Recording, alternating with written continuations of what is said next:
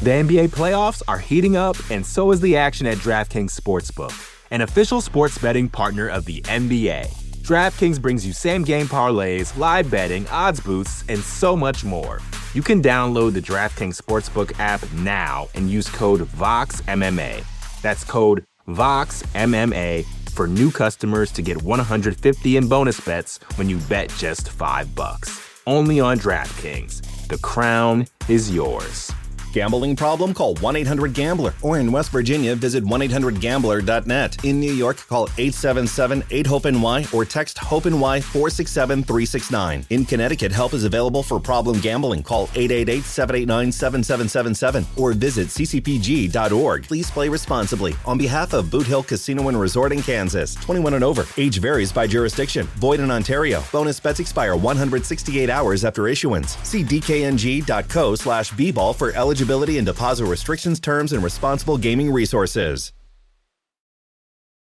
You know how to book flights and hotels. All you're missing is a tool to help you plan that unbelievable travel experience. That's why you need Viator. Book guided tours, excursions, and more in one place. There are over 300,000 travel experiences to choose from, so you can find something for everyone. And Viator offers free cancellation and 24/7 customer support for worry-free travel. Download the Viator app now and use code Viator10 for 10% off your first booking in the app. Find travel experiences for you. Do more with Viator. You're listening to the Vox Media Podcast Network.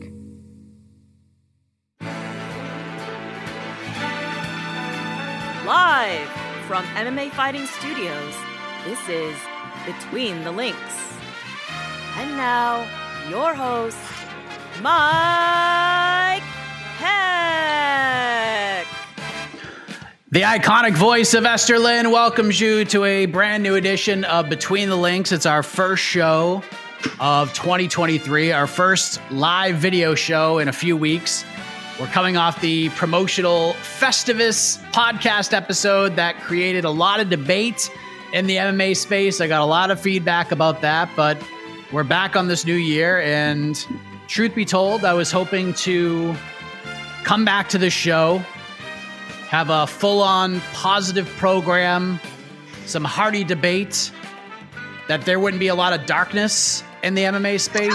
And unfortunately, that is not the case. A lot has happened since we last spoke, and none of it good. Yeah, no. We'll certainly start with some darkness. We will hopefully build up to a little more fun, usual fight talk stuff.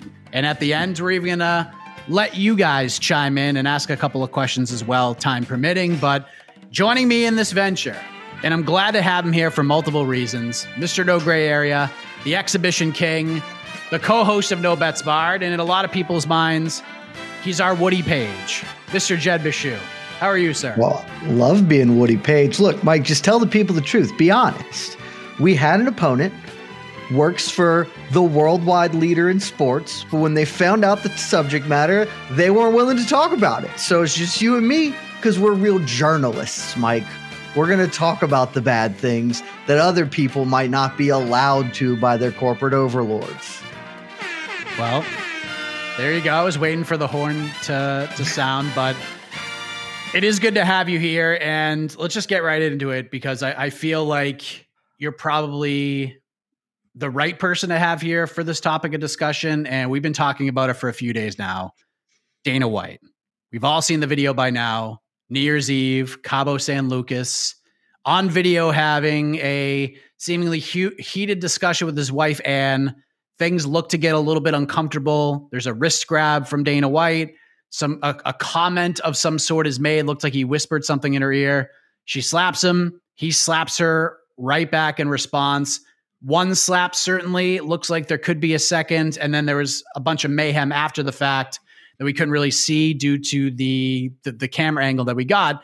And then obviously it gets separated, and now we're here. So the video is released by TMZ on Monday, along with the subsequent interview with Dana White, who offers no excuses. He was embarrassed, and rightfully so.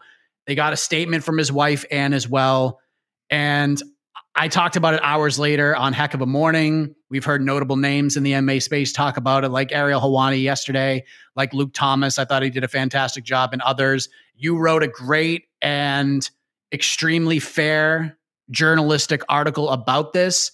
And we'll get into what the last few days since that video has been released has been like, because I have a lot of thoughts on that. But right off the bat, what was your reaction to the video when you saw it on Monday night? My initial reaction was, God damn, dude, we are just starting this year off so shitty. Look, it's not good. And there's a lot going on in this whole story. Like you said, I wrote about it. Most of my thoughts are there. Didn't capture everything because I'm still having new thoughts about this as it rolls out and as more people comment. But it really breaks down to a couple of very simple things for me. This is domestic violence. You should not do domestic violence. I think that it should be the least controversial statement I've ever made on broadcast. And yet there are so many people who are not okay with that. And it boggles my mind. The big points I want to make on this are, and I'll start here, credit to Dana White. He owned up to this. Now, I do not believe he should be done owning up to this, but as Ariel pointed out in his, speech about this, TMZ is trying to softball this as hard as they possibly can, and they do. Frankly, he gets the benefit of releasing a statement functionally alongside with this. I can't prove it, but it seems, if you just look at the timeline, that it's pretty obvious that TMZ had this video, this info, and before releasing it, they waited to do this with Dana and then do it all as one whole thing.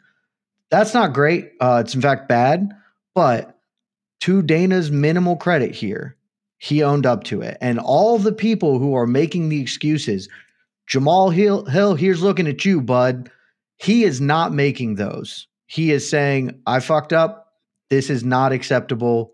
I have spoken out about this, and now I am the one. This is bad. And that's good. That is a start. That is recognition that, frankly, we haven't seen from Dana a lot with the myriad other bad things he has done in his career. And that's good. But my overarching thought is that should not be the end of this. That should be the beginning of what happens here. Because this is a problem. MMA has a domestic violence problem. And if you don't believe that, look no further than what happened the day fucking after, when Phil Baroni allegedly beat his girlfriend to death in Mexico. That they are not the same. I am not here to tell you that what Dana White did and what Phil Baroni is accused of are equivalent. What I'm here to say is that they exist on a spectrum, and in large part, the one can and has historically directly led to the other. It is not okay to do this. Again, that should not be controversial. That should be wildly acceptable to everybody listening, engaging with this story. And MMA has a problem in this. There is, I wrote in the article, and I brought it back up, in 2015, HBO Real Sports did an investigation on this problem coming off the back of the War Machine Christy Mack story. It is twice as likely for a person involved in mixed martial arts to have domestic violence issues, to be a domestic abuser, than it is for the general U.S. population. That is not a mistake. That is part of this. We have to engage with this in a meaningful, substantive way. And it is like what Dana White did is bad. He can use this as an opportunity for growth, for betterment. I don't think he's going to. It seems like everybody involved in this, ESPN to him to Endeavor, is just trying to be done with it. We shouldn't allow that to happen because, as I wrote, if this happened anywhere else, what happens? If this is Roger Goodell doing the exact same thing, he is almost certainly getting fired. I am not here to tell you Dana White should be fired. If I'm okay, frankly, if he keeps his job, though I'm uneasy. It's not great, but I can at least accept it if he keeps his job by doing the things that would be expected of anybody in this circumstance. He made the public apology. Fantastic. That's a great start. He should be suspended. He should be fined. These are the things that would happen in any other normal sporting organization. He should have to work with DV groups, do a PSA, figure out what happened here and not just say we were drinking, because that is bullshit. I have been hammered drunk in my life and I have never beat someone, because that's not something you fucking do. This is a huge, huge story. And it is honestly made all the bigger by the fact that so many people think it is not a story. And that is the part that has killed me over the last couple of days. The response to I don't know if this is not humble or whatever, what I thought was a super fair article. I thought my piece on him was exceedingly fair, more so than I needed or had to be. And the backlash and response I've gotten in the past 24 hours makes me imminently sad, because it is all just bullshit. He did a bad thing. He did wrong. He acknowledges that he did wrong, but he has to be held to account. It is not just saying, I fucked up. This isn't, hey man, I fucked up my ranking. I put Jake Matthews in the top 10. That was stupid. There's much more substantive, much more meaningful. And the fact that this is going to be a problem, not Dana White's specific situation, but there are going to be domestic violence issues with UFC fighters moving forward. There is no question that this will happen. It is endemic to this sport. Having a man who on video and acknowledges that he did this essentially be the final arbiter on on future instances of this, it doesn't work, man. None of this works. He has to be held to account. And I am really, really saddened to think that he most likely won't be. Yeah, the video was tough to watch. It was awful. And I agree with a lot of what you just said. I agree a lot of what Ariel said yesterday, including how Dana handled the interview with TMZ. Because like you said, and like Ariel said, the interviewers, they gave him opportunities to make excuses. They gave him outs. And to his credit, he didn't take them. And there's not much I could add to what you just said, because I've talked about it on multiple heck of a mornings. But since Monday, here is what has happened. Like you said, the MMA community has reacted to it, and a lot of us are on the same page here. And like you said, others have been defending him, including fighters on the UFC roster and even other fighters outside of the UFC. Other fans have defended him. I'm not looking at the comments. There might be fans defending him right now, which is insane to me. It has to be. Which is insane to me, because he's not even defending the actions of the situation. Equality, she hit him first. Miss me with that absolute crapola. You will never, ever convince me that this is defensible in any way. And Dana said something similar himself. So those opinions, hard to miss. They've been somewhat loud and boisterous at times, and it has made me sad too. But what has been even louder and much more awkward to me, Jed, is the silence from everybody else involved in this. We have heard nothing from the UFC. In fact, they have told us, and they have told other journalists and reporters in the space, in essence, our response is, see the TMZ article. That's our response. What the hell is that?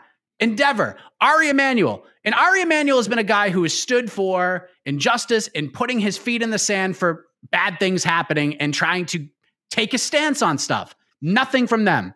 ESPN, they're not going to comment on it. They told me that already. Even Turner Sports, who is scheduled to air the stupid Power Slap League beginning next week, nothing from them. There have been zero repercussions as of yet. And if you're asking me now if there will be, I would be stunned if there are any public repercussions. But Jed, to stay silent, to not say anything, like not even a, hey, this is a developing thing. We're communicating with all parties involved about the appropriate action to take. Stay tuned. Not even that. Like, not even that. Like, I wish I was surprised by this, but I will say I'm a little surprised that there has been absolutely nothing from anybody, man. Like, nothing. Like, even just a bold little blanket statement. We're aware. We've seen the video. We're talking to people. We will have some decision in the coming days or weeks. Something. But what have you made about the deafening silence of this? Like, we've talked about some of the reactions and the defending of Dana White in this whole situation, but the fact that the parties involved aren't saying anything about this, what have you made about this? This is crazy.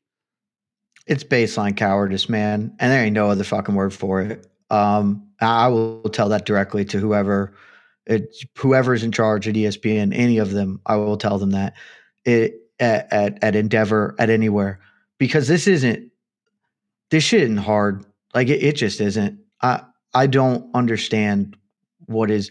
The only way for me to understand it is in the most cynical and unfortunate terms possible. Because look, this is the easiest layup when it comes to a PR problem.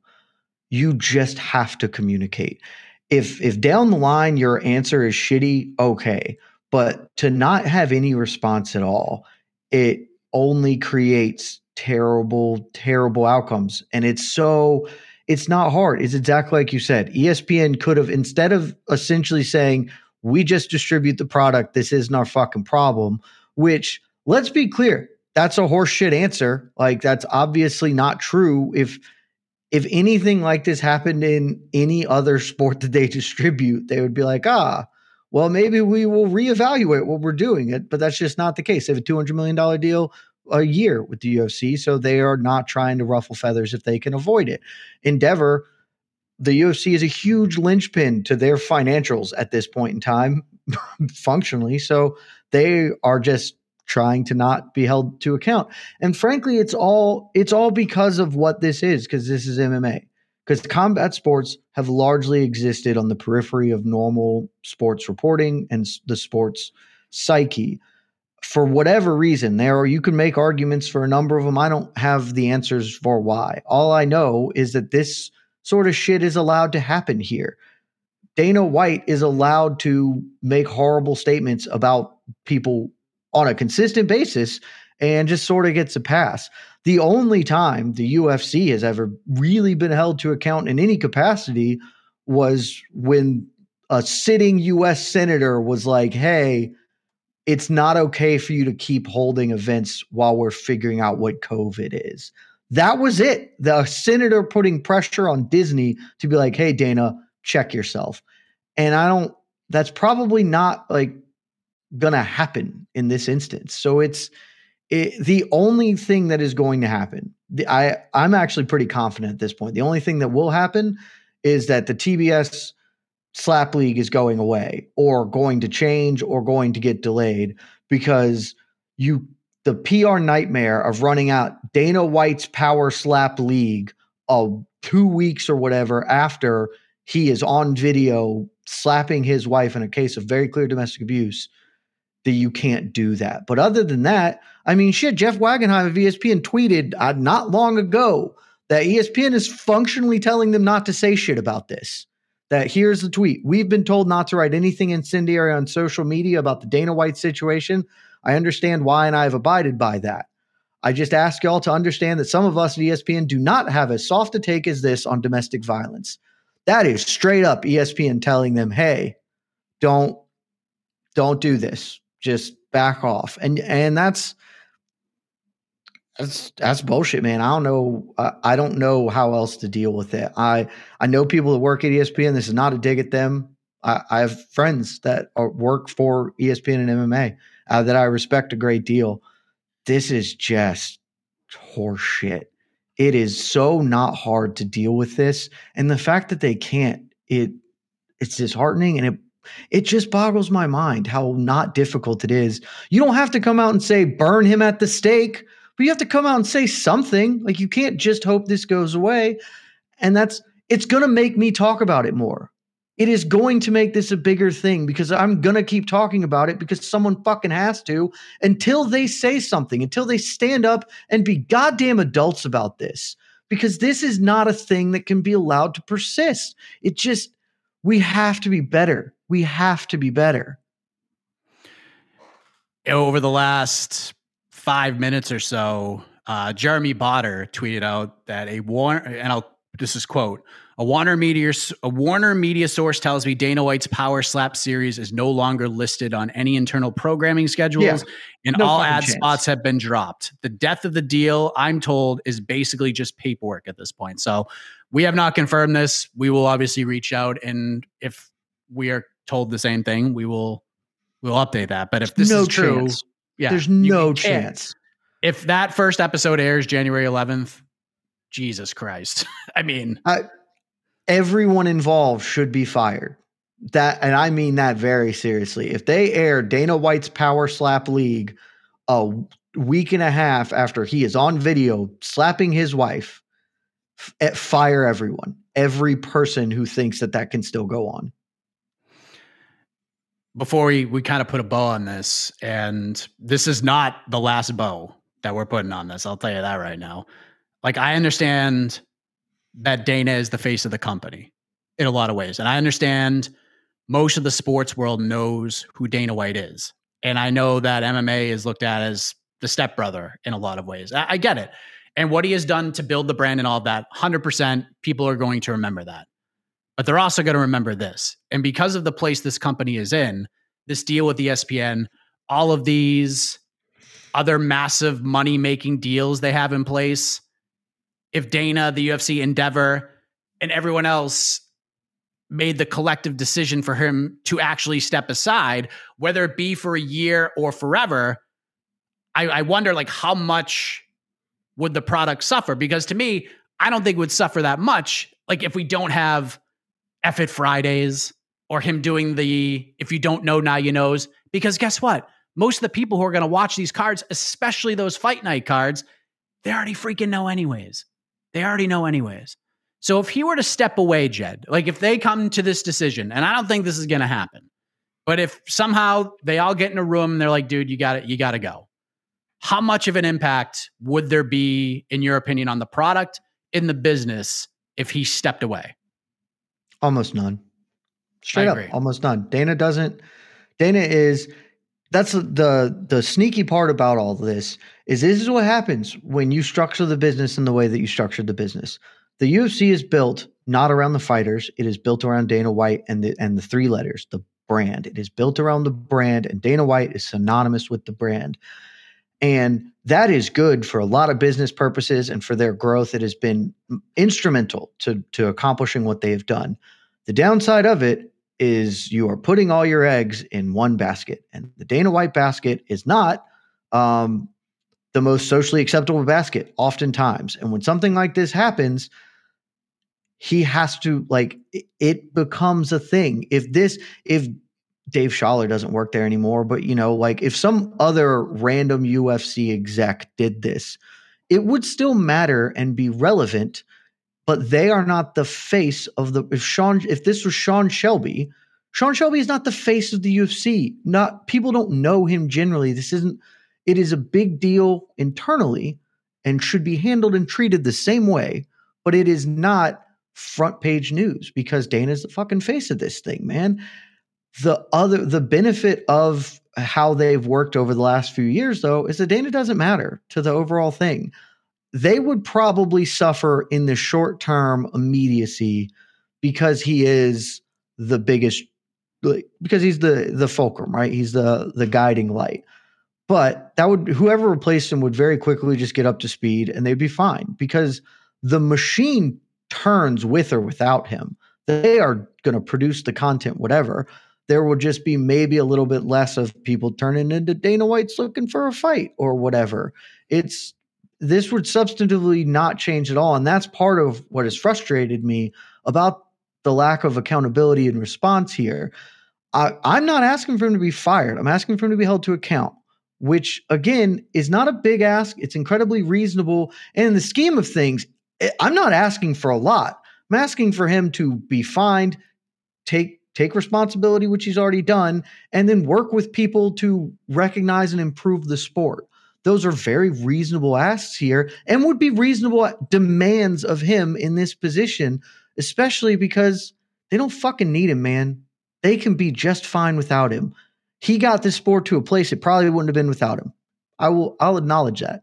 I've given him his due forever. The sport has probably passed him by anyway, and to have this is just not necessary. And so it's all really frustrating. And it's like you can hold him to account because he is not pivotal to the success of this promotion. It will be just fine if he leaves tomorrow. Last thing I'll say, and I'm with you, Jed, we're going to keep talking about this. And you know what? If you're watching right now, you should too. You should keep bringing it up and keeping this in the news cycle, because that is how we can make any kind of an impact. That is how things get done. If this just becomes another MMA news cycle story that is here today, gone tomorrow, then what? Then what? You can't sweep this under the rug. And I don't care what friggin' fights the UFC might book over the next week and a half. That's cool. We could talk about them and we can predict who will win and so forth and so on. That's great. But we need to keep talking about this. This can't go away. Even if they announce John Jones versus Francis Ngannou in the middle of this show, we need to keep talking about this. The people that should be saying something may not be saying anything, but that doesn't mean that we can't. And we will. And you should too. And I know that it's hard to transition from that, my friend.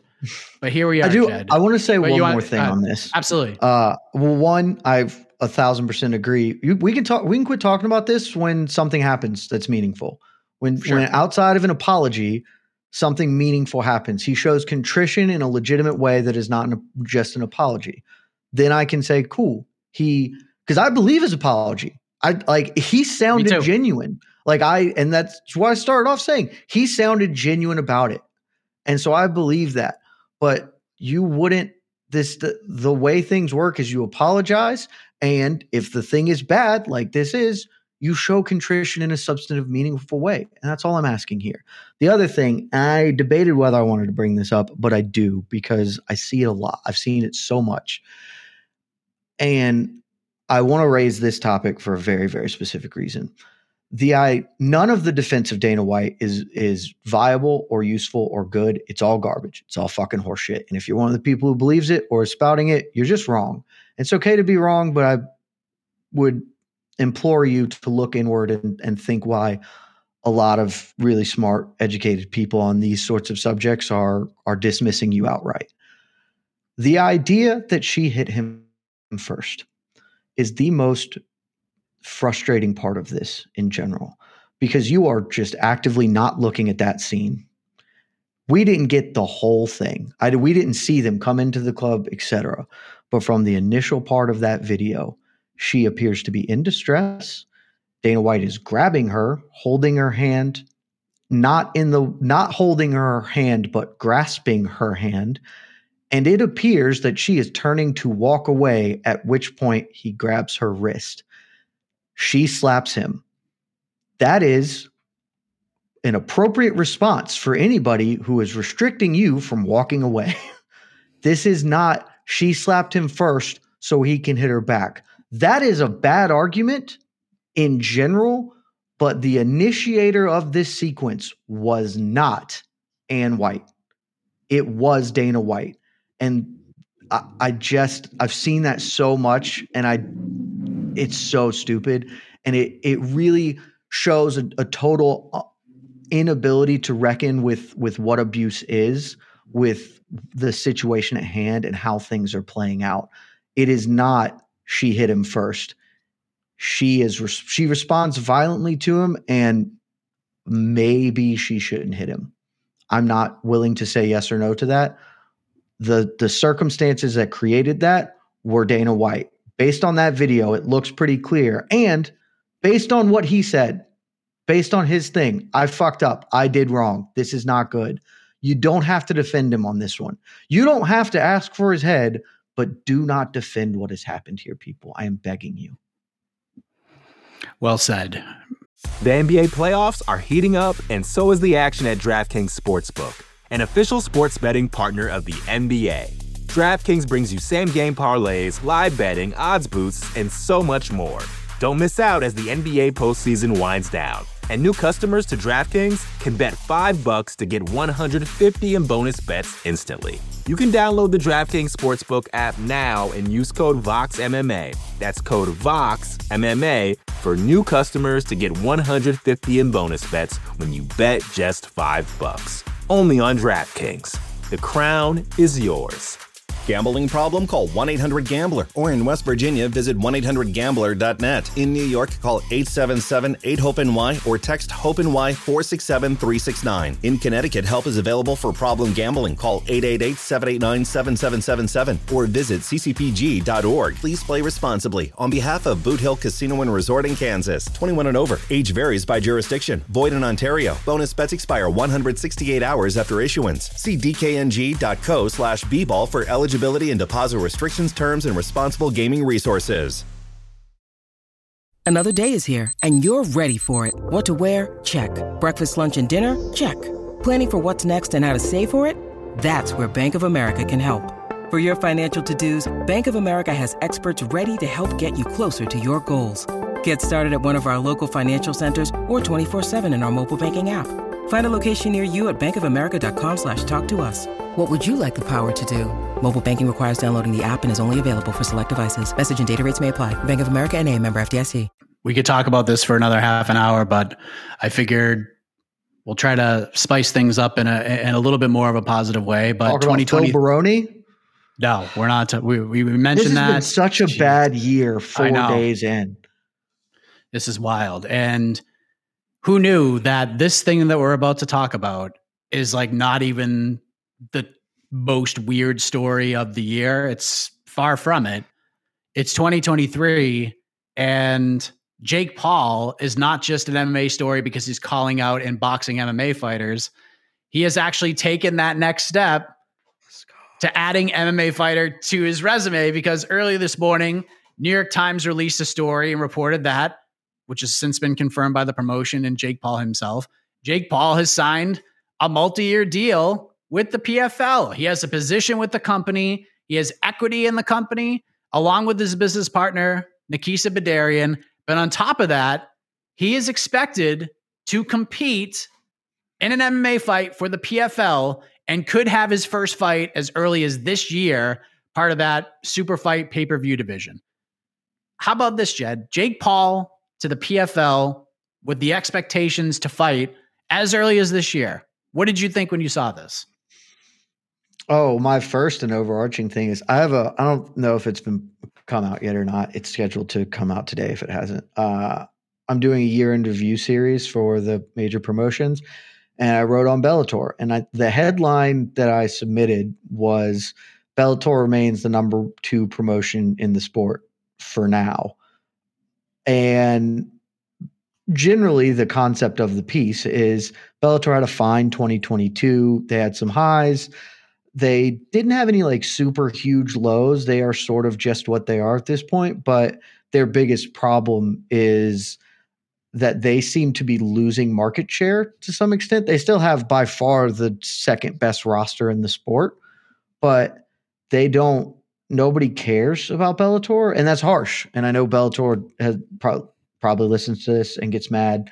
But it's true. Like there are more people who are energized by one championship and by PFL than by Bellator at this point. They are not really getting people up, particularly for their ins and outs. And so I mostly write about like, hey, they need to do better because PFL and ONE are coming. You know, they are coming. PFL is coming off its best season ever. And it's poised to do big things. And then, damn, if they didn't do it.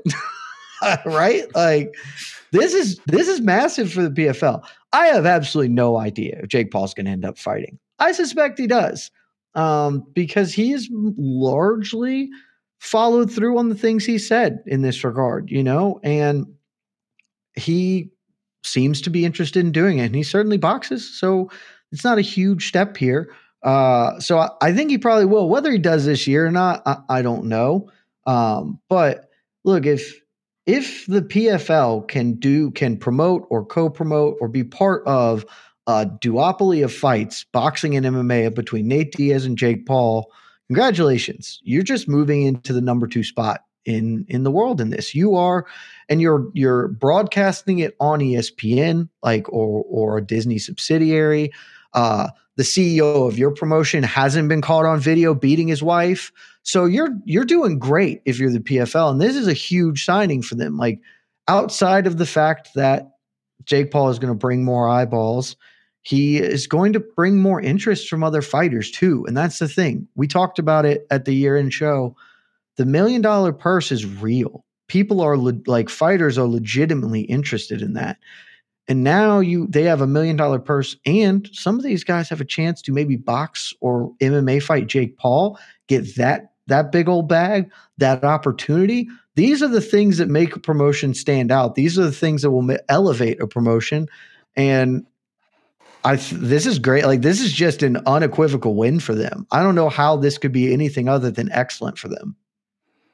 Is there any downside to this? Because I know, like, there was part of the article is that there's talks about maybe getting like other influencers, other YouTubers involved in the MMA space. And I have to say, and I've talked about this before, I remember when I covered BKFC card in Tampa, it was the Paige Van Zandt versus Rachel Ostovich card. And they were going to do influencer fights. And everyone was like, holy crap, like, this is cool. Like, people with like million subscribers are going to get in there and they're just going to punch each other in the face barefisted. I'm like, this is the coolest thing ever. And then they wore 14-ounce gloves and we're like, oh, it was just awful. And it made no sense. And it probably shouldn't have happened to begin with. But is there like any downside to this because of the growth of like the influencer combat scene, that maybe this becomes kind of like a YouTuber, social media influencer takeover kind of thing? Or do you not see that as being a problem here? There's a world where there's a problem. I don't think it's very likely. So if I'm sketching out how this can go bad, it looks not a lot like that, right? Where you undermine the credibility of your promotion in general by just doing this stuff. I don't think that has to be how it goes. I don't think it's going to go. And I actually think the PFL is uniquely well suited to avoid that major issue. What I mean by that is, think back to Bellator, like, I don't know, 7 years ago? The Bellator business model was functionally, here are a bunch of old dudes who because they were famous once upon a time. They are going to fight, and on the undercard or the co-main event, we're going to put the actual good fighters we have. And we're going to try and Trojan horse in fandom with, Ken Shamrock versus Hoist Gracie 3, and then have whatever was the undercard. I'm sure it was like Patricio Pitbull or Michael Chandler or whatever. That was like a heavy part of their growth strategy. Mixed results. Some success there, frankly. Some non-success. That plan works a lot better when, instead of, we're headlining a fight night card with Kimbo Slice versus Houston Alexander, and we also have a title fight underneath that or whatever, works a lot better when it's, hey, we're going to have some influencers fighting MMA, and then also we still have this tournament structure going on. We have the season-long fight thing.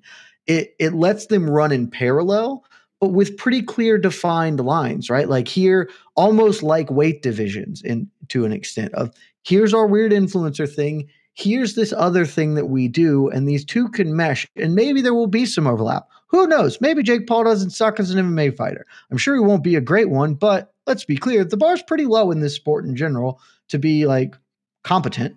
And maybe he can find himself into a season or something like that. Maybe that's how this plays out. But I think the overwhelming likelihood scenario is this is just going to draw more eyeballs, going to bring more interest to their product. And if they can, the big part of it is he's going to bring the eyeballs. They just got to back it up, man. That has always been the killer. If you can get the guys in the door, you got to give them a reason to stay.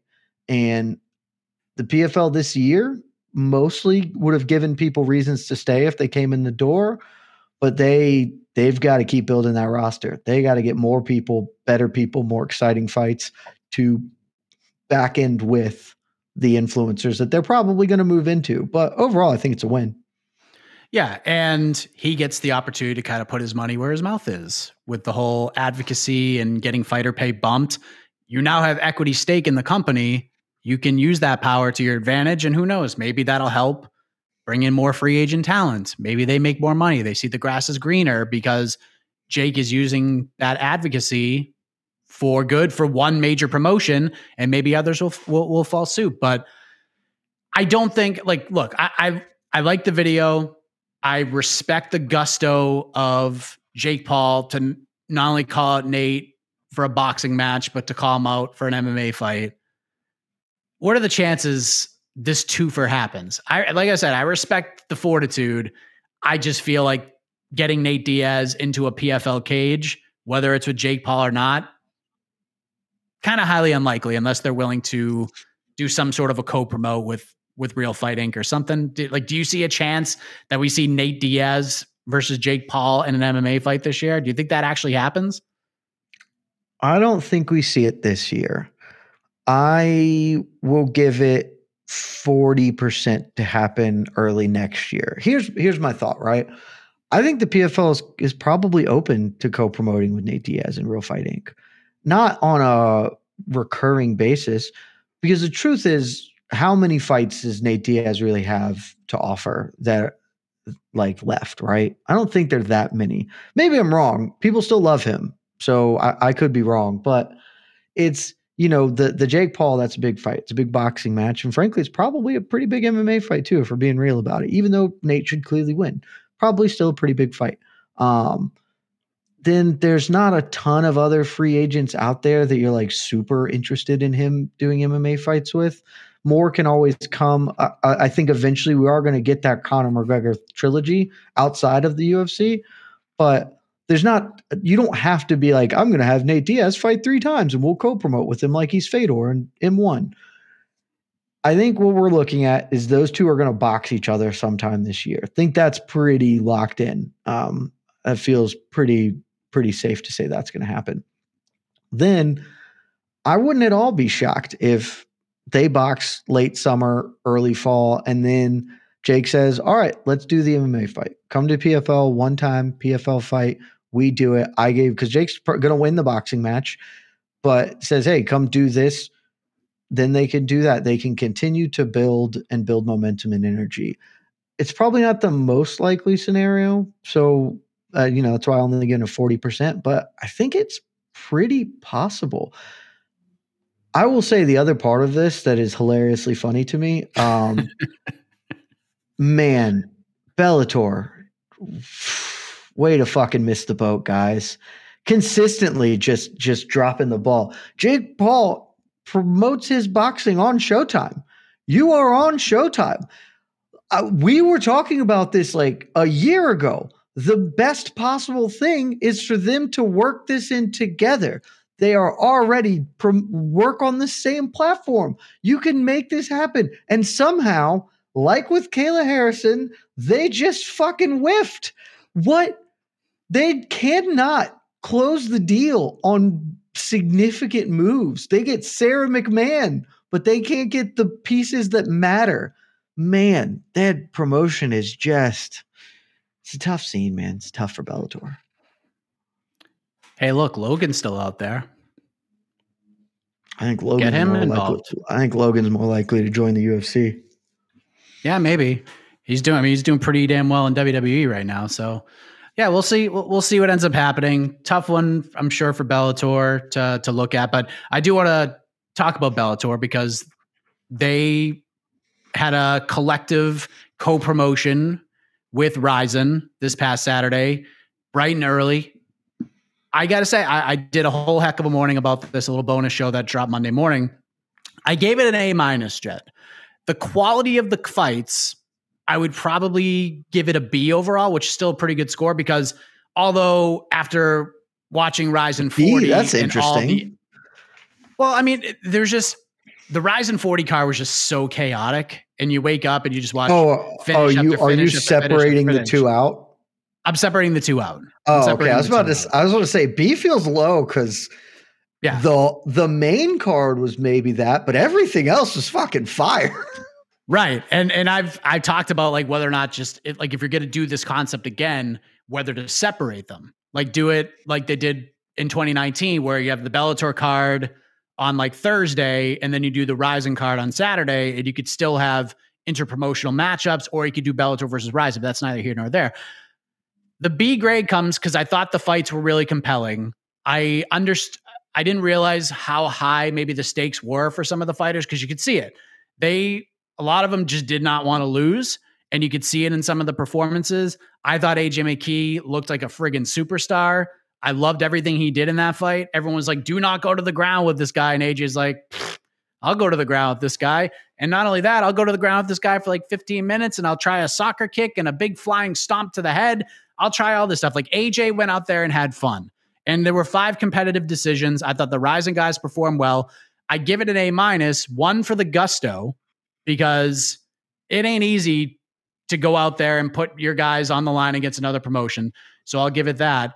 And then 2, and I'm not talking about the US market and not airing it live and stuff, but AJ McKee, to me, just kind of put it over the top. I just thought it was such a great showing from him.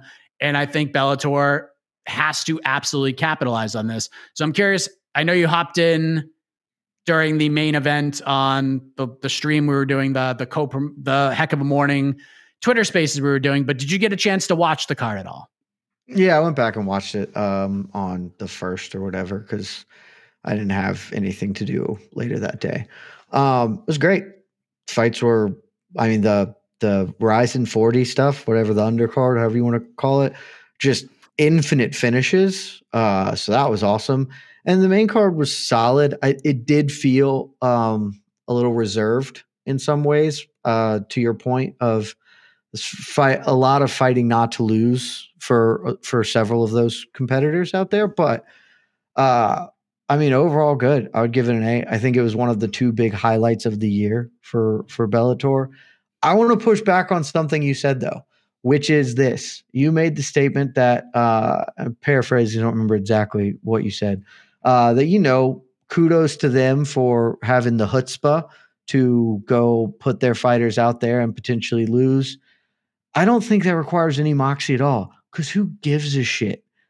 This is nobody knows who Juan Archuleta is. Nobody gives a shit if Juan Archuleta loses to Soo Kim. It is not going to bring Bellator down. If they went 0-5, that would at most have been like, well, we're thin on content. Here's a story about Bellator dropping the ball. Mostly it's just, my experience with this was not, oh, Bellator won, good for them, or any. It was just like, dude, this is dope. This is just a cool ass thing. AJ McKee stomping people is fun as hell. The $100,000 samurai outfit is fun as hell. MMA is supposed to be fun as hell. It had nothing to do with the outcomes or who won. And I think we get, and I can't tell if this is just us like in the space, but it feels like sometimes we get a little too forced for the trees of like, well, wins and losses, and you can't co-promote because there's the risk of your fighter losing, etc. That's true for the UFC. That is 1,000% true, because it looks bad if the UFC, who their only way to promote literally anything at all is to say he's the best fighter in the world. If Alexander Volkanovski goes and loses to Patricio Pitbull, that looks bad for them, and it decries their ability to say the only promotional weapon they have in the holster.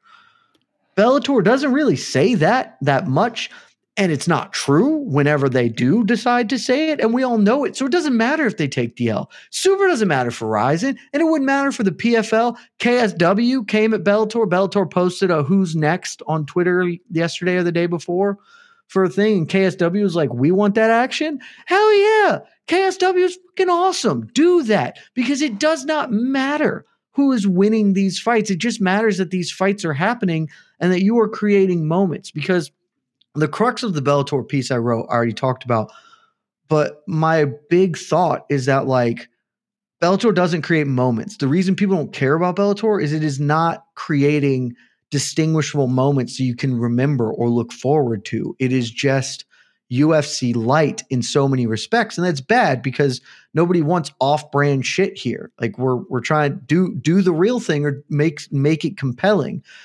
This was compelling. This was why it was good. It was something to look forward to.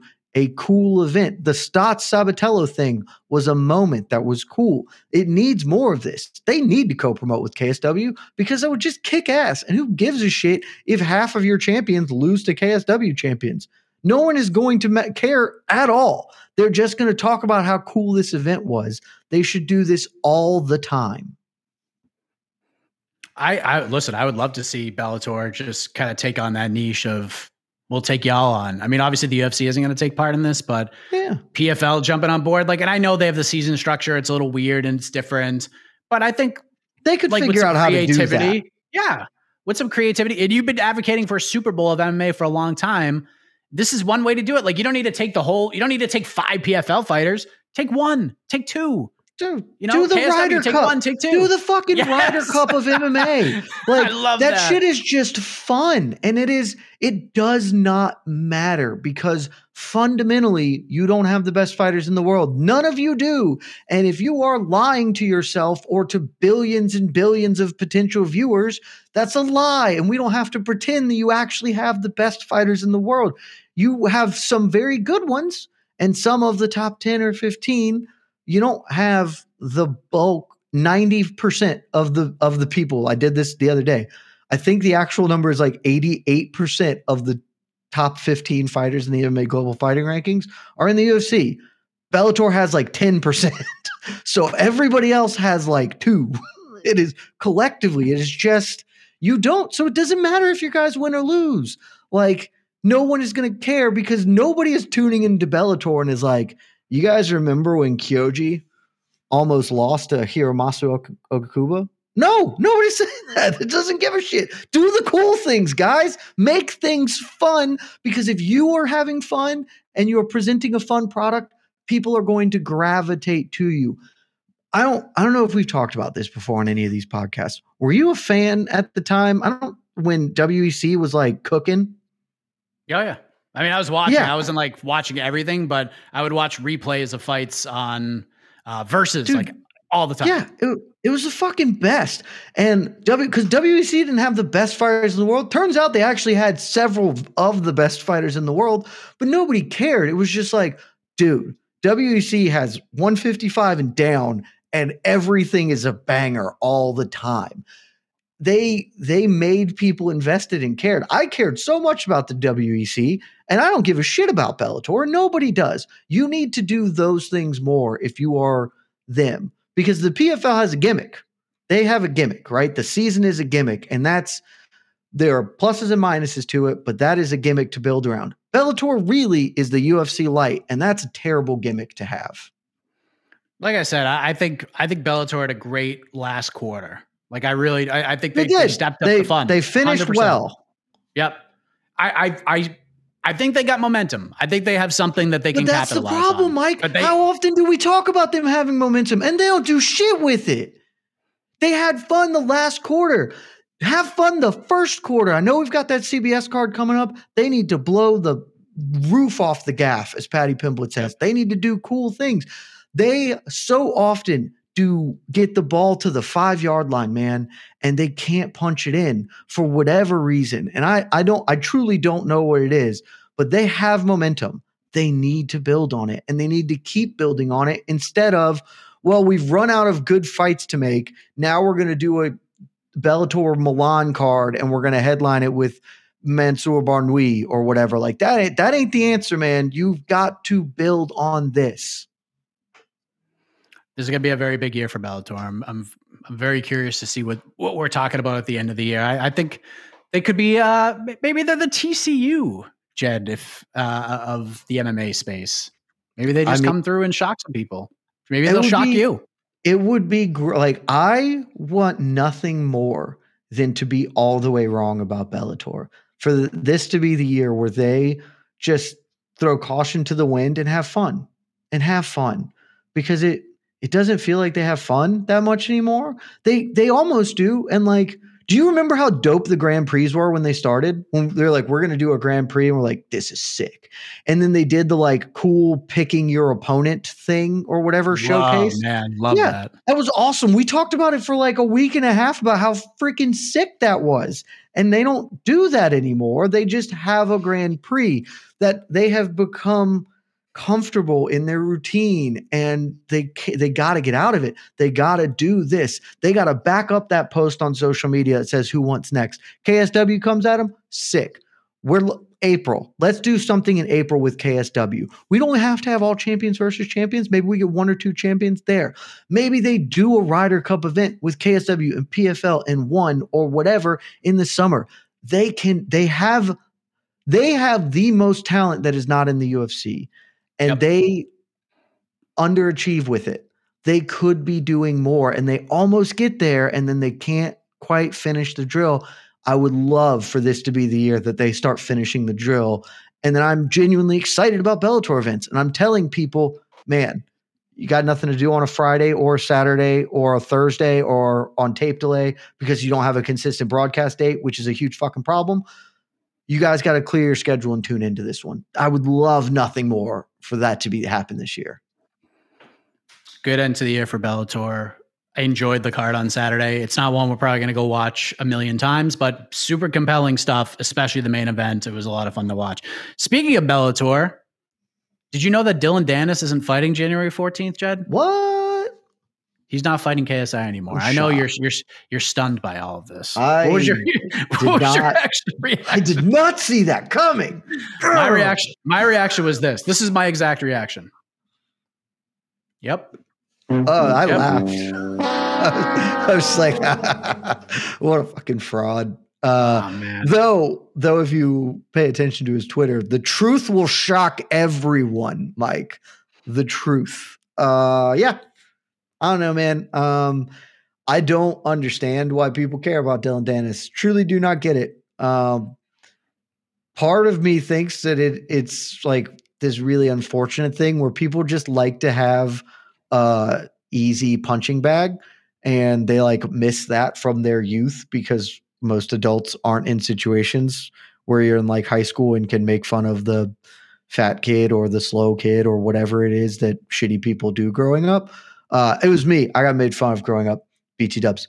But yeah, like it's like, I think that some of it is just that there's like, here is the easiest man in the world to mock.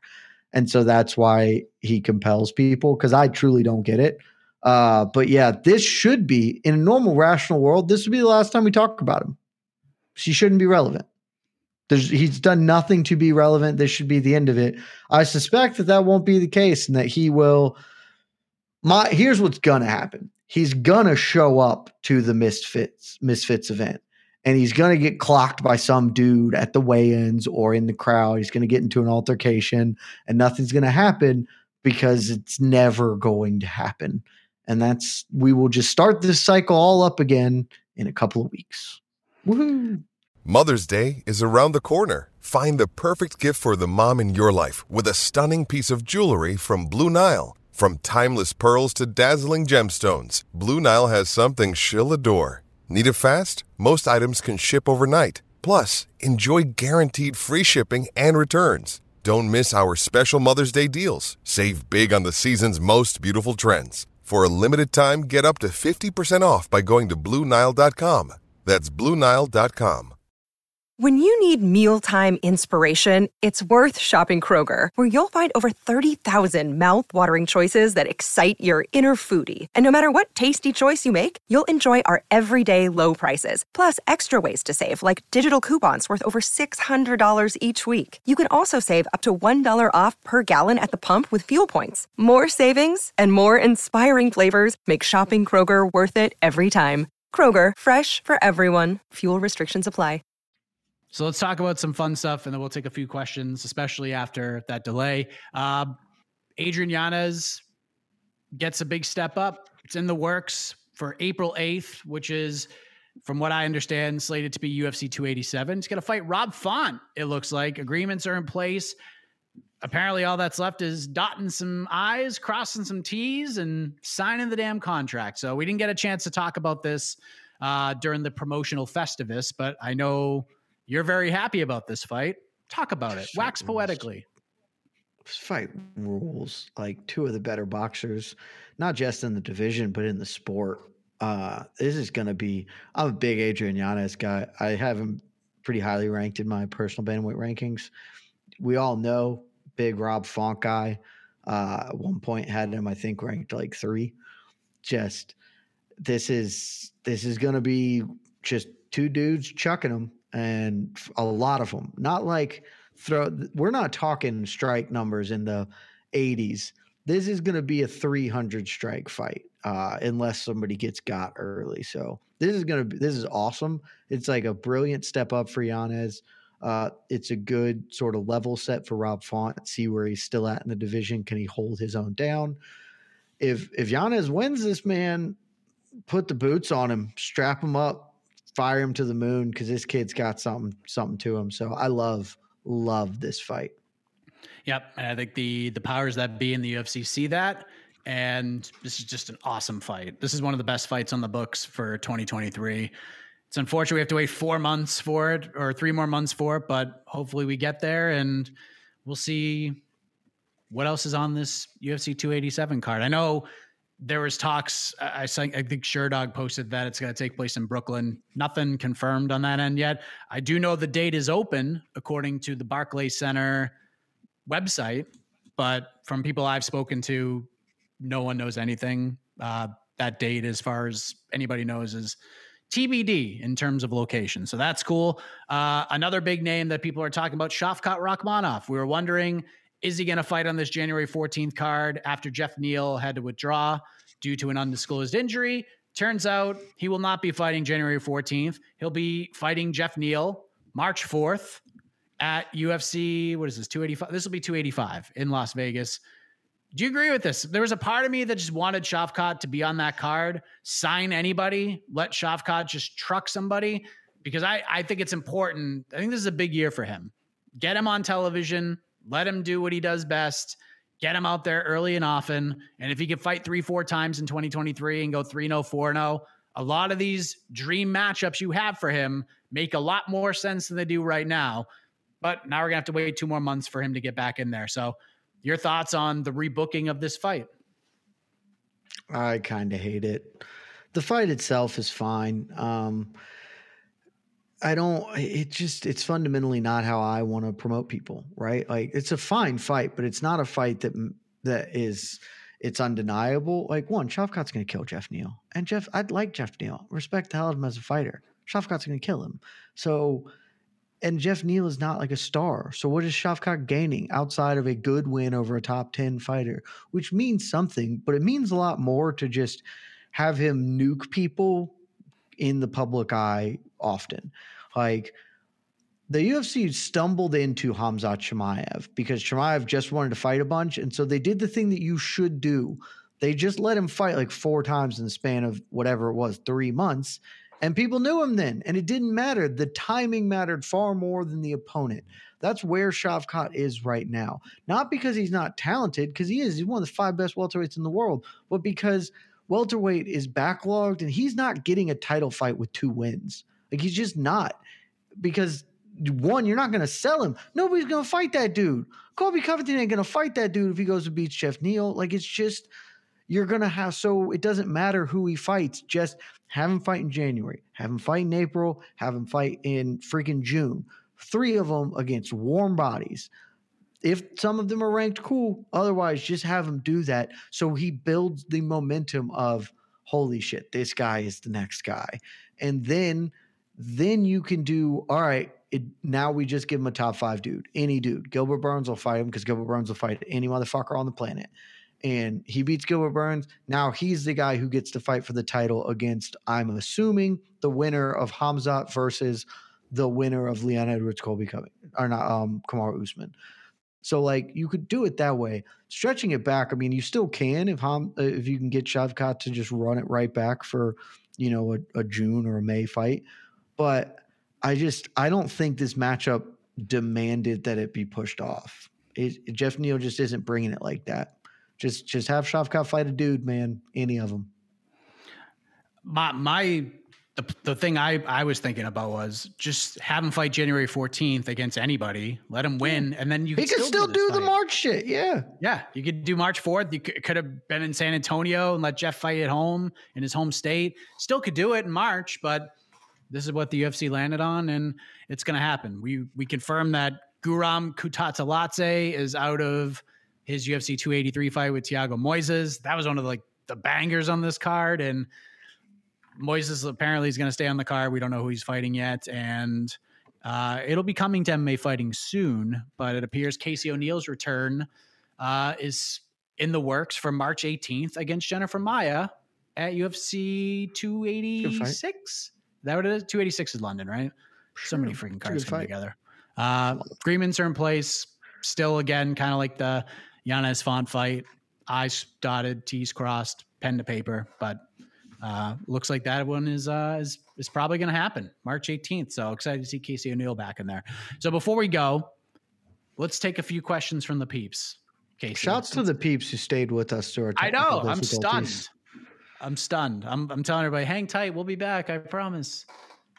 Big shouts to y'all. That's why I love you guys. To the peeps. Is Cheeto versus Sandhagen an official number one contender fight, or only in Cheeto's case? It ain't even in Cheeto's. It ain't even in Cheeto's case. Like, it might be. No, not even a little bit official. If Cheeto wins, he probably doesn't fight again for the belt. The problem is, and this isn't a problem because Cheeto's dope, and I love Cheeto, and Cheeto does fighting, maybe not in the way that's right for everybody, certainly in the way that's right for him, and the way that keeps him the beloved figure that he is. Cheeto is not here to fight Jeff Neal 3 months later. He's here to fight in his schedule. I just want to fist fight a dude. Everybody else is waiting around for some shit. I'll go fist fight Corey Sandhagen. Guess what? Apparently, for reasons that still boggle my mind, I still don't understand it. I'm never going to understand it. Whatever. We appear to be planning. We're heading for Aljo versus Henry Cejudo, the dumbest fight in the history of mankind, but whatever. The winner of that is gonna fight Sean O'Malley because Henry Cejudo is no man's fool. And if he wins, he is going to fight the easiest opponent he can for the biggest amount of money that he can, and that is Sean O'Malley. And then he's going to retire because that's also what Henry Cejudo is going to do. That this is exactly what happens if Henry Cejudo beats Aljo. If Aljo wins, he appears to have finally figured out that he fumbled the bag by not calling for O'Malley vehemently, and will then probably at least get smart and just try and fight Sean O'Malley. And then that still leaves Cheeto waiting. But Cheeto ain't going to wait. He's not going to wait until the end of the year at earliest, barring injury. So he'll fight some other dude. He'll fight Petr Yan. He'll fight whoever the hell because he doesn't give a shit, man. So it's probably not even a number one contender fight for Cheeto, but it's certainly not official and definitely not if Corey Sandhagen wins. He's not getting the title fight. The winner of this is in the mix, as it were. Yeah, I like how O'Malley is kind of planting seeds because he's like, I hope Aljo wins, so Cejudo retires, then Aljo moves up to 145, vacates, and then we'll do me versus Cheeto for the vacant title. That would be cool. Cheeto too. That would be cool, but for the fact that if Aljo does that, then my boy Arnold Allen is still just going to be royally screwed at featherweight because if Aljo moves up, he's going to get a title fight, and so it's all just. And it's not going to happen. Aljo is going to try and fight Sean O'Malley because if he doesn't, he's a moron. So Cheetos will not fight for the belt at the end of this year unless something gets really, really fortunate for him. It's a good fight, though. It's an awesome fight.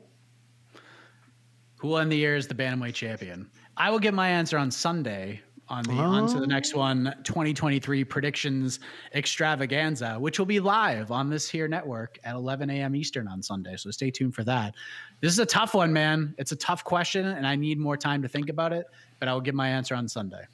So I paradoxically have a future bet on Marlon Vera because he's like plus a super big number. And I do think that he's at least in the conversation. Like, it's not impossible for him to get a title fight, even if I do think it's unlikely. And I actually really like his chances against any of the dudes he might be fighting for the title. So I have a future bet on him. But if I'm making my thought is that it will be Henry Cejudo.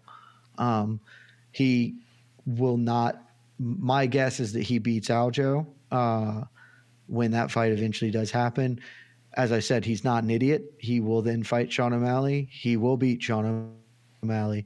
And then he will hold his belt instead of immediately vacating in a failed power play to get more money. This time he will hold the belt as long as he can while desperately angling to fight Alexander Volkanovski until such time as the UFC essentially tells him either defend your title or retire, and then he will retire. So I think by the end of the year, it'll be Henry Cejudo. Okay. Let me see what's the line on him. I didn't look at it the other day. Let me pull that up. No, give me the futures. Bantamweights. Cejudo's plus 200. Yeah, that's not value. You can't bet that, but he's going to be the champ. No chance Peter Yan makes a comeback. I just don't think I think he's at least 2 wins away from a title shot. This is more of just time. My guess is that the bantamweight title is not fought for 3 times this year. More of that. I think it's probably 2. Petr Yan could absolutely get. I suspect he will reclaim the belt at some point in the future, but I think he's too far out of the picture right now. With the weight, I'm really fascinated how he's booked next. Do you throw him in there with Merab for the story's sake? Do you give him like Ricky Simone? Someone like that? He's going to get Marlon Vera after Vera beats Corey Sandhagen. Or frankly, either way, if Vera loses to Corey Sandhagen, he probably just gets Vera. Either way. Because Vera will take the fight. He's not going to sit on it. He's going to fight some dude in the summer. He's going to do it. And that fight is awesome. Or if Adrian Yanez beats Rob Font, maybe they just give him that big of a that would be boost. That would be sick. That would be so sick. Or maybe the winner of that fight in general. Rob Font versus Petr Yan would be fun as hell too. Look, I still firmly believe lightweight is the best division in the sport, but man, bantamweight is a decently close number 2, and it is fun as hell, baby. Yep. That's all I ask for you. That's all I ask for you. It's fun as hell. Number 2. It is. I don't think it's always been number 2, or certainly for the last year, because I think featherweight and welterweight don't get nearly the credit they deserve. But I agree bantamweight, the top 15 at bantamweight is worldwide incredibly fun. The 15 to 30 is still very fun, but I think that the like 15 to 30 at featherweight is better. But I think the top 15 is there's nothing, you can't go wrong. You cannot go wrong just throwing 2 dudes in and seeing what comes out. Unless it's Merab Dvalishvili versus Jose Aldo. Literally the only bad fight you can make in that whole fucking division. I will never get over it. I'll never get over it. I know. I had forgotten about it, but now the memories are back. I'll never forget. Get it tattooed on me. I think 35 is so interesting. Men's 35 is so interesting because that's the only division where it's really hard to, and it's been around for a while. There's no true GOAT in 35 division. There's guys who've had good runs. Like maybe you could say Dominic Cruz is the GOAT, but that's just because you have to pick someone. But that's out. The truth is that's kind of the same way with lightweight. Khabib has claimed the title, but it's more tenuous than most people want to agree to. Like it's when you have super competitive, great divisions, you're not going to get them. You're not going to get a dominant run that is undeniable. Yeah, particularly when probably the best fighter. Yeah. Yeah. Oh, at this point, I super don't see it happening. Yeah, but like, if it would have happened, it would have like Cruz should be the GOAT. Just the injuries took it away from him, and he maybe still is, but like he was the best bantamweight for 7 years. 4 of those he didn't have knees that worked, and that just kind of took it away from being the thing. Because otherwise, he would have had a Jose Aldo WEC-like run for a good stretch of time that would make him unassailably the GOAT. All right, take a couple more. Who fights at MMA first, John Jones or Jake Paul? It's a good question, actually. That's a really good question. I'm gonna play Alexander K. Lee role. I'll say John Jones. I feel I am not wholly confident that we see Ngannou Jones in March. I'm wildly not confident. If someone handed me $5 and said bet on it, I'm betting that it happens. I know talks are going well. Who knows where the world end is? Who knows what Ngannou's injury is going to be like? I will be talking to Eric Nixick sometime next week, so maybe we'll get some kind of an update on what's going on. But from all accounts, seems like things are heading in the right direction. Obviously, there's some hurdles that need to be cleared, but I would say I'm like 58% confident that it happens, and that's more than not confident. So sure, I'll say Jon Jones. I'm going to say Jon Jones, but I don't feel any level of confidence here. I'm mostly saying it because honestly, the most likely possible outcome here might just be that neither of them ever fight in MMA. Again, that they never do it, but I feel about the same level of confidence that they both do.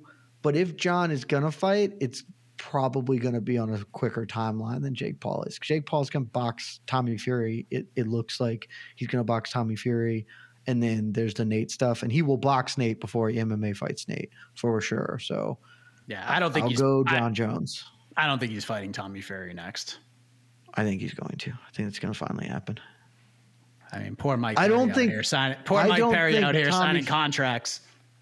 I don't think Tommy Fury will win, but I don't think Tommy Fury is Dylan Dennis and full of shit. Tommy Fury signed and literally would have fought him, but the government would not allow him to do it for visa issues. It's a whole separate thing, but that's at least a real excuse, as opposed to whatever the fuck Dylan was saying is the truth or whatever. But I think that it happens because there's just a lull for somebody for Jake Paul to fight, and Tommy Fury makes the most sense for this spring fight of his. Okay. It's a great question, though. That's a really good question. Yeah. Who is the champion most in danger of losing their title? Who do you think, Mike, while I'm poring over this? It's tough to say because, I would go Pereira. I don't know. I would say Leon Edwards, but I don't know. I mean, honestly, I don't know.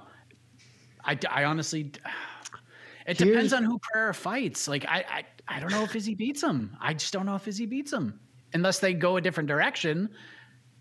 But I don't see why they would. Here's, I'm looking at the UFC's champions right now. I think there is a pretty realistic world where literally every one of their male champions is different by the end of this year. Because Davis Figueiredo, Figgy's, here's the thought. Let's say if he does beat Islam, I don't think they're going to allow him to hold the featherweight belt. If he wins the lightweight title, I don't think he's going to, but if he does, featherweight has too much going on. There are too many people for him to, and so is lightweight. There's an infinite number of contenders in both weight classes. This isn't an Amanda Nunes situation. He's got to pick one. He'll pick lightweight. So he could just abandon the featherweight belt. Aljo, I already said I think he's going to lose to Cejudo. I think Moreno's going to beat Figueiredo. I think Islam is the most likely to still have a title by the end of the year. Same with Volk, both of them holding theirs respectively. But if he does lose, then that would be different. Leon, he is not going to be a betting favorite to retain his belt. Pereira, same thing. There isn't a light heavyweight champion, so we're definitely getting a new champion there. If Ngannou fights Jones, I'm going to pick Ngannou, but if Ngannou, it wouldn't shock me if Jones won, or wouldn't shock me if Cyril Gane or Curtis Blades or any of the other dudes who might step up in there. Or apparently Sergey Pavlovich can only kill people when he touches them. So it's a really realistic world where every male champion doesn't have, the current champion is not the same at the end of the year. If I'm picking who I think is the most likely, it's Pereira, but I'm not confident. in that choice. I think Pereira is the safe answer, though, right? He's clearly the most limited of the various champions. Yeah. Actually, F it. I'm just gonna go stand on my corner because I think Pereira is gonna end up fighting Izzy, and I'll pick him to beat Izzy, and so then he's got a good chance. I'm gonna pick Aljo. I think Henry Cejudo is a atrocious matchup for Aljo, like a really, really, really bad one, and he is picking that fight for whatever reason. I think he's the most in danger. The build to that fight between you and I think is going to be a lot of fun. So stay tuned. Are you on Aljo corner? I think so. Oh, I mean, so. Look, God knows I don't love Henry. He's going to be so. Look, Cejudo's great. I'm never like the things I've said negatively about Cejudo have nothing to do with his fighting ability. It just has to do with his business sense because there is none, and it's been one of the worst. It's been horrendous over the last couple of years, no doubt about it. Aljamain Sterling is going to look like a welterweight compared to this guy. And not saying that Cejudo's skill set is bad and that it's not a... I don't think you're factoring in the headbutts. Henry Cejudo has an enormous noggin, and he knows how to headbutt people without getting caught, which is a very important skill in MMA. He's going to headbutt the shit out of Aljo. Oh, man. We got anything else? I think we're good. Think we're good? All right. Good show. We touched on some interesting things. As I'm looking at this, it is insane how competitive all of these weight classes are this year. Yep. And hopefully, the only one I feel any level of confidence that they will retain is Islam Makhachev right now. And I guess to an extent, Volkanovski at featherweight, because I do. But like outside of that, I got no confidence that any of these, even to get to the women's, like God love Weili Zhang, but she's lost to Rose twice, and I don't think either were controversial. So Shevchenko coming off her worst performance, Amanda Nunes probably going to retire this year. There's a world where at this time next year, it is entirely new champions. From here to there, and within 365 days, 11 new champions. I guess 12 if you want to count women's featherweight. Nuts. I completely agree with you about Volkanovski too, and I don't even think this is going to be like a real UFC decision. I think they'll like kind of lay it out and kind of present it as ultimatum-ish. But I think in the end, like there's just no like all the biggest fights he could possibly have. Yeah, all the biggest fights that Volkanovski could have for his piggy bank and his bank account are all 155. They're all 155. Him versus Josh Emmett or Yair Rodriguez is a co-main event, but him versus Justin Gaethje or Dustin Poirier or Michael Chandler or even Conor McGregor, those are main event, big time blockbuster fights. So why would you even want to go back to 145? No reason. Plus, and you just took out, and you would have beaten probably your toughest matchup. Because no one wants Islam's a nightmare for everybody. Sure his toughest matchup. For sure his toughest matchup. He is starting at the hardest dude he can fight in this whole weight class by like, unless maybe Jalen Turner comes on, because Jalen Turner is just like 2 full weight classes bigger than him. That's like the only guy I could make an argument would be tougher. Like this is for sure his toughest. So if he wins, and he has the baked in excuse of a loss. If he does lose, it's not even his actual weight class. There's no way he goes back to featherweight if he beats Islam Makhachev. No way at all. I don't know why he would either. But all right, you can hit the music, Casey. It's been quite a first 5 days of January and of 2023. And hit the brakes, MMA. Let's calm it down. Let's try to be more positive and let's keep the important topics in play here. But back next week, normal show, back to competitive form. Maybe Jed will have an exhibition matchup after all. So for Jed Bashu, I am Mike Heck, Casey on the ones and twos. Appreciate you guys being patient and sticking with us. We'll see you back here once again between the links next week. Good night. Love you guys. This has been Between the Links, an MMA fighting production on the Vox Media Network. You're listening to the Vox Media Podcast Network. The NBA playoffs are heating up, and so is the action at DraftKings Sportsbook, an official sports betting partner of the NBA. DraftKings brings you same-game parlays, live betting, odds boosts, and so much more. You can download the DraftKings Sportsbook app now and use code VOXMMA. That's code VOXMMA for new customers to get $150 in bonus bets when you bet just $5. Only on DraftKings. The crown is yours.